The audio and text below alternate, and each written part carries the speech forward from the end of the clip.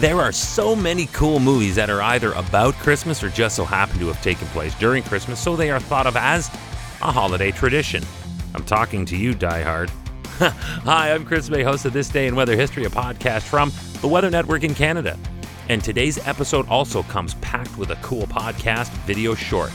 A quick, concentrated 2-minute video on television on the Weather Network, or by going to our homepage at theweathernetwork.com/weather history. Check that out after you listen to the full story here. Some of my faves include Tim Burton's The Nightmare Before Christmas. But stuff happens all the time during and after Christmas. So that's why today's episode is being called The Nightmare Before, During, and After Christmas. Today, right here, right now, on This Day in Weather History. This December 2013 North American storm complex was a significant one. It featured everything you'd always want in a storm but were afraid to ask for. And they all happened in one storm, remember. We had a full-on winter storm with heavy snow, strong winds, blowing and drifting snow, whiteouts. We also had a legit crippling ice storm, and just to make it almost comically impossible, this event also featured a tornado outbreak that impacted the central and eastern portions of Canada, parts of the central Great Plains, the southern United States, and the northeastern United States. This devastating storm produced freezing rain and snow to the affected areas, which caused massive damage to electric power transmission and trees before it finally and mercifully dissipated on December 23rd, just 48 hours before Christmas morning. December 19th. It started as an area of low pressure that had formed over Texas. Then it went on a path consistent with what we call a Texas low.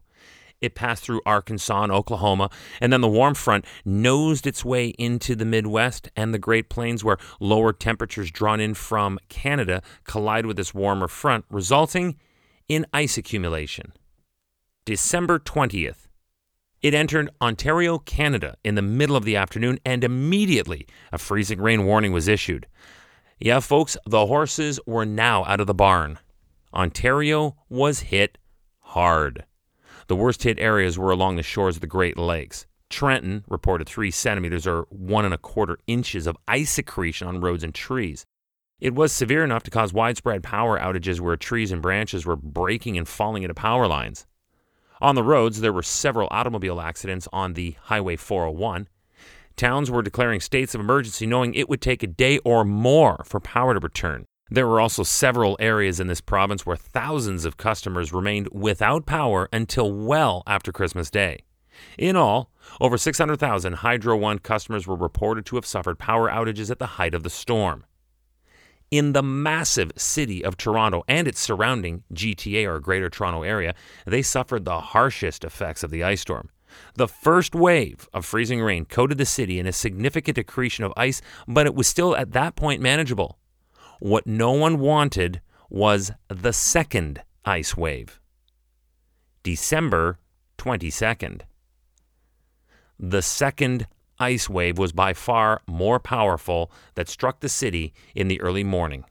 Utility poles and tree branches collapsed under the weight of the thick ice. The City of Toronto and Toronto Police each opened 13 community reception centers and facility community warming centers. At the height of Wave 2, over 300,000 Toronto Hydro customers had no electricity, and I remind you, no heating. December 24th, Christmas Eve. 69,800 customers throughout Toronto were still without electricity, and because of that, about 1,000 people spent that Christmas Eve in warming centers, displaced from their homes, left behind, frozen, and in the dark. Decorated for the season, but now impossible to inhabit safely. The people of Quebec were particularly skittish about this potential for another ice storm. Remember that it was only back in 1998 when they suffered what most still remember today as the big one. Wind gusts of 85 kilometers per hour or 53 miles per hour took the snow accumulations of up to 30 centimeters or 12 inches and blew it everywhere, drifting against everything in its path and shutting down visibility of any kind. Accumulations of freezing rain of up to 3 centimeters or over 1.25 inches were reported over areas of the eastern townships, leaving over 50,000 Hydro-Quebec power outages caused by the accumulation of ice. And then next in line were the Atlantic provinces, where 53,000 residents in New Brunswick and 12,000 residents in Nova Scotia were also without electricity. And as for the United States, the storm there sadly resulted in 27 deaths. 1 million residents were without power in this dead of winter event, costing over $200 million in damages. And it moved in and wiped out Christmas for millions across 2 countries this day in weather history. Tomorrow is December 20th, and after today's episode dominated by stories of a crippling loss of power during a winter storm, I wanted to bring you the details behind the most destructive storm in BC hydro history. It happened back in 2018, so everyone affected by it remembers it still today and hope nothing like that nightmare ever happens again. We'll get to it tomorrow on This Day in Weather History with me, your host, Chris May.